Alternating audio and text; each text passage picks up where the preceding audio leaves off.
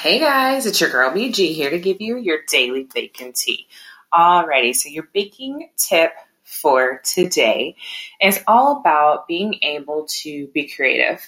One of the things that I have been looking into is ways to expand my cake recipes, not just to cupcakes or bread, but I saw these new things. I think I talked about them before called Cakesicles. And so I plan on ordering the silicone mold. But if you guys have any experience with Cakesicles, I would like to hear your feedback.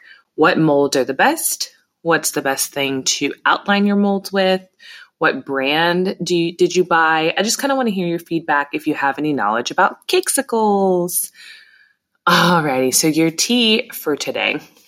I have been trying to get back into my workout routine, and after all the wonderful craziness that's been in the news, and this week has been my first full week of me running every day, and it has been amazing. It really clears my head, keeps me grounded, and it makes me feel like I'm actually starting my day with a piece of my routine.